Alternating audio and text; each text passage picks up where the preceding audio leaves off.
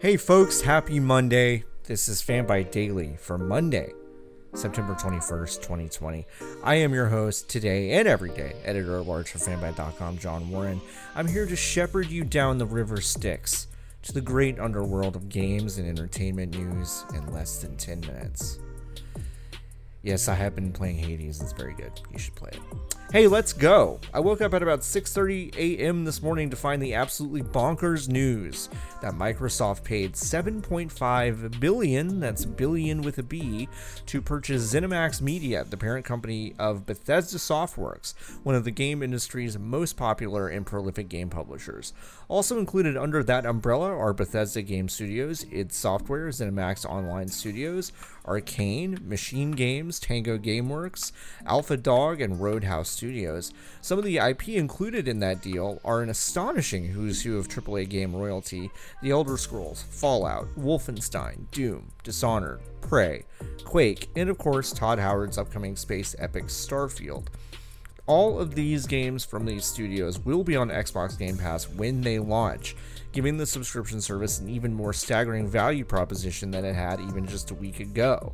$7.5 billion represents an acquisition cost 3 times higher than what Microsoft paid for Minecraft developer Mojang back in 2014.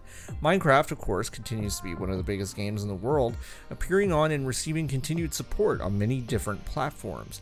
This comparison, of course, immediately raised questions about whether or not Bethesda games, some of the biggest games in the industry, in case you forgot, would only appear on Xbox.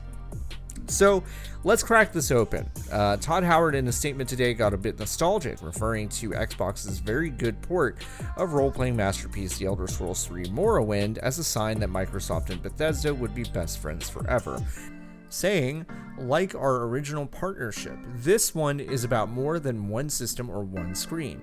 We share a deep belief in the fundamental power of games and their ability to connect, empower, and bring joy, and a belief that we should bring that to everyone, regardless of who you are, where you live, or what you play on, regardless of the screen size, the controller, or your ability to even use one. End quote. While some saw this as an acknowledgement that Bethesda games would continue to appear on PlayStation and Nintendo consoles, others saw it as a pretty clear description of the new Xbox ecosystem, which includes the new Xbox series of consoles, PC, and mobile devices that can run Project xCloud. Howard even seems to allude to the Xbox Adaptive Controller in his statement. Okay, so Todd Howard did not clear this up. What about Xbox boss Phil Spencer? And what about those pesky PS5 timed exclusives coming down the pipe from ZeniMax, like Deathloop and Ghostwire Tokyo? Microsoft will apparently honor the previous agreements for those games, but fail to commit to putting specific future games on devices outside the Xbox ecosystem. Spencer told Bloomberg this morning that they'll, quote, take other consoles on a case-by-case basis, end quote, referring to Bethesda's shiny new IP, Starfield. Also suddenly in limbo is The Elder Scrolls VI, a game as inevitable as it is fleeting right now. The running joke about the game's previous main entry, Skyrim, is that it appeared on everything. Last gen, this gen, PC, Switch, multiple versions of each. Now it's very possible that the studio's tentpole franchise will be an Xbox ecosystem exclusive. This is all incredibly huge news, but what cannot be lost in the shuffle is what it means for this new business model Microsoft appears to be going all in on. Subscription service, Netflix for games, the concept that has failed numerous times for many different companies, now appears to be the only focus for Microsoft. Microsoft had 10 million subscribers for Xbox Game Pass in April, which is now up to 15 million just several months later. This purchase of ZeniMax and the promise of those major releases being on the service, in addition to EA joining the group just a couple weeks ago, means we should see this number skyrocket as we head into 2021. So what is the end game? Why buy Bethesda if you're going to hedge your bets and not commit to going exclusive with everything? It depends on what you want out of an acquisition. Sony now has to go through its biggest rival to secure access to games its user base surely wants, so how does it navigate that? According to friend of the site Imran Khan, Sony was lobbying for Starfield time exclusivity in recent months, which is almost certainly not happening now, barring a ridiculous exchange of cash, I would imagine. The Xbox One console has struggled to capture market share between Nintendo Switch and PlayStation 4, and despite the new series hardware looking impressive, the killer app this time around is the ability to subscribe to everything Microsoft makes and play it on PC, mobile, or Xbox Series X and S consoles themselves.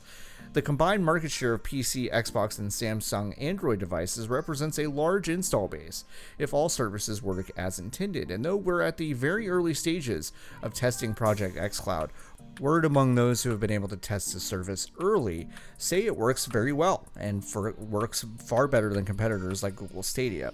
If Sony wants to compete on the basis of having a simple transactional generational model for PlayStation 5, its ability to cash in on some of the biggest names in gaming in the next 5 years just got extremely complicated.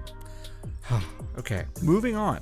BlizzCon, Activision Blizzard's annual celebration of all things Blizzard, is now BlizzConline and will take place on February 19th and 20th, wherever you can access the World Wide Web.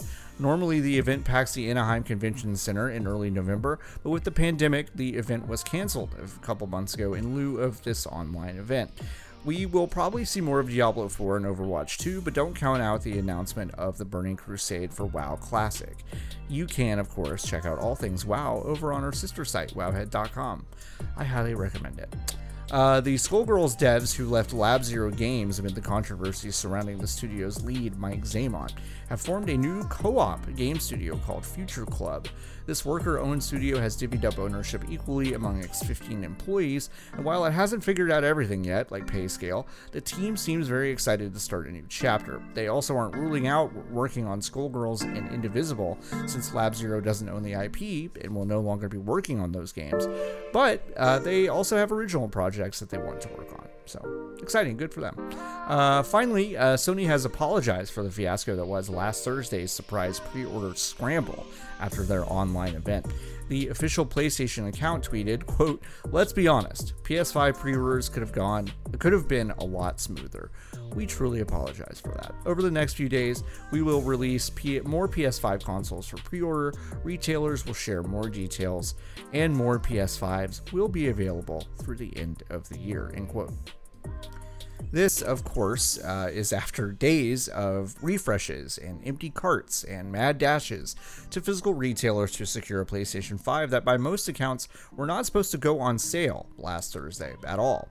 Sony stepped in it even more by announcing a notification program a while ago for pre-orders that did not trigger at all until hours after retailers began allowing pre-orders to be processed on their websites.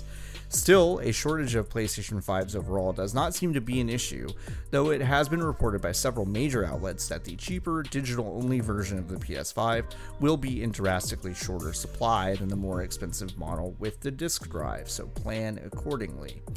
Speaking of pre-orders, Xbox Series S and X have already begun to sell in some regions, and will start pre-orders in the US tomorrow morning at 8 a.m. Pacific at retailers like Amazon, Best Buy, Walmart, and more. Make sure you set an alarm if you want one. As of this recording, Amazon UK is sold out of consoles in 20 minutes. Wow. That is it for Fanbyte Daily. That's a big day for news. Join us again tomorrow. I have to imagine the news won't be as wild, but the way 2020 has gone, it seems foolish to say it out loud, which I just did. Oh no. Hey, check out our great podcasts, will you? Spawn on Me with Khalif Adams just joined the network last week. We could not be more excited. That's a really great show. You should check it out. Go to podcastnet.work to check out all of our shows. Thank you so much for hanging out. I will see y'all tomorrow.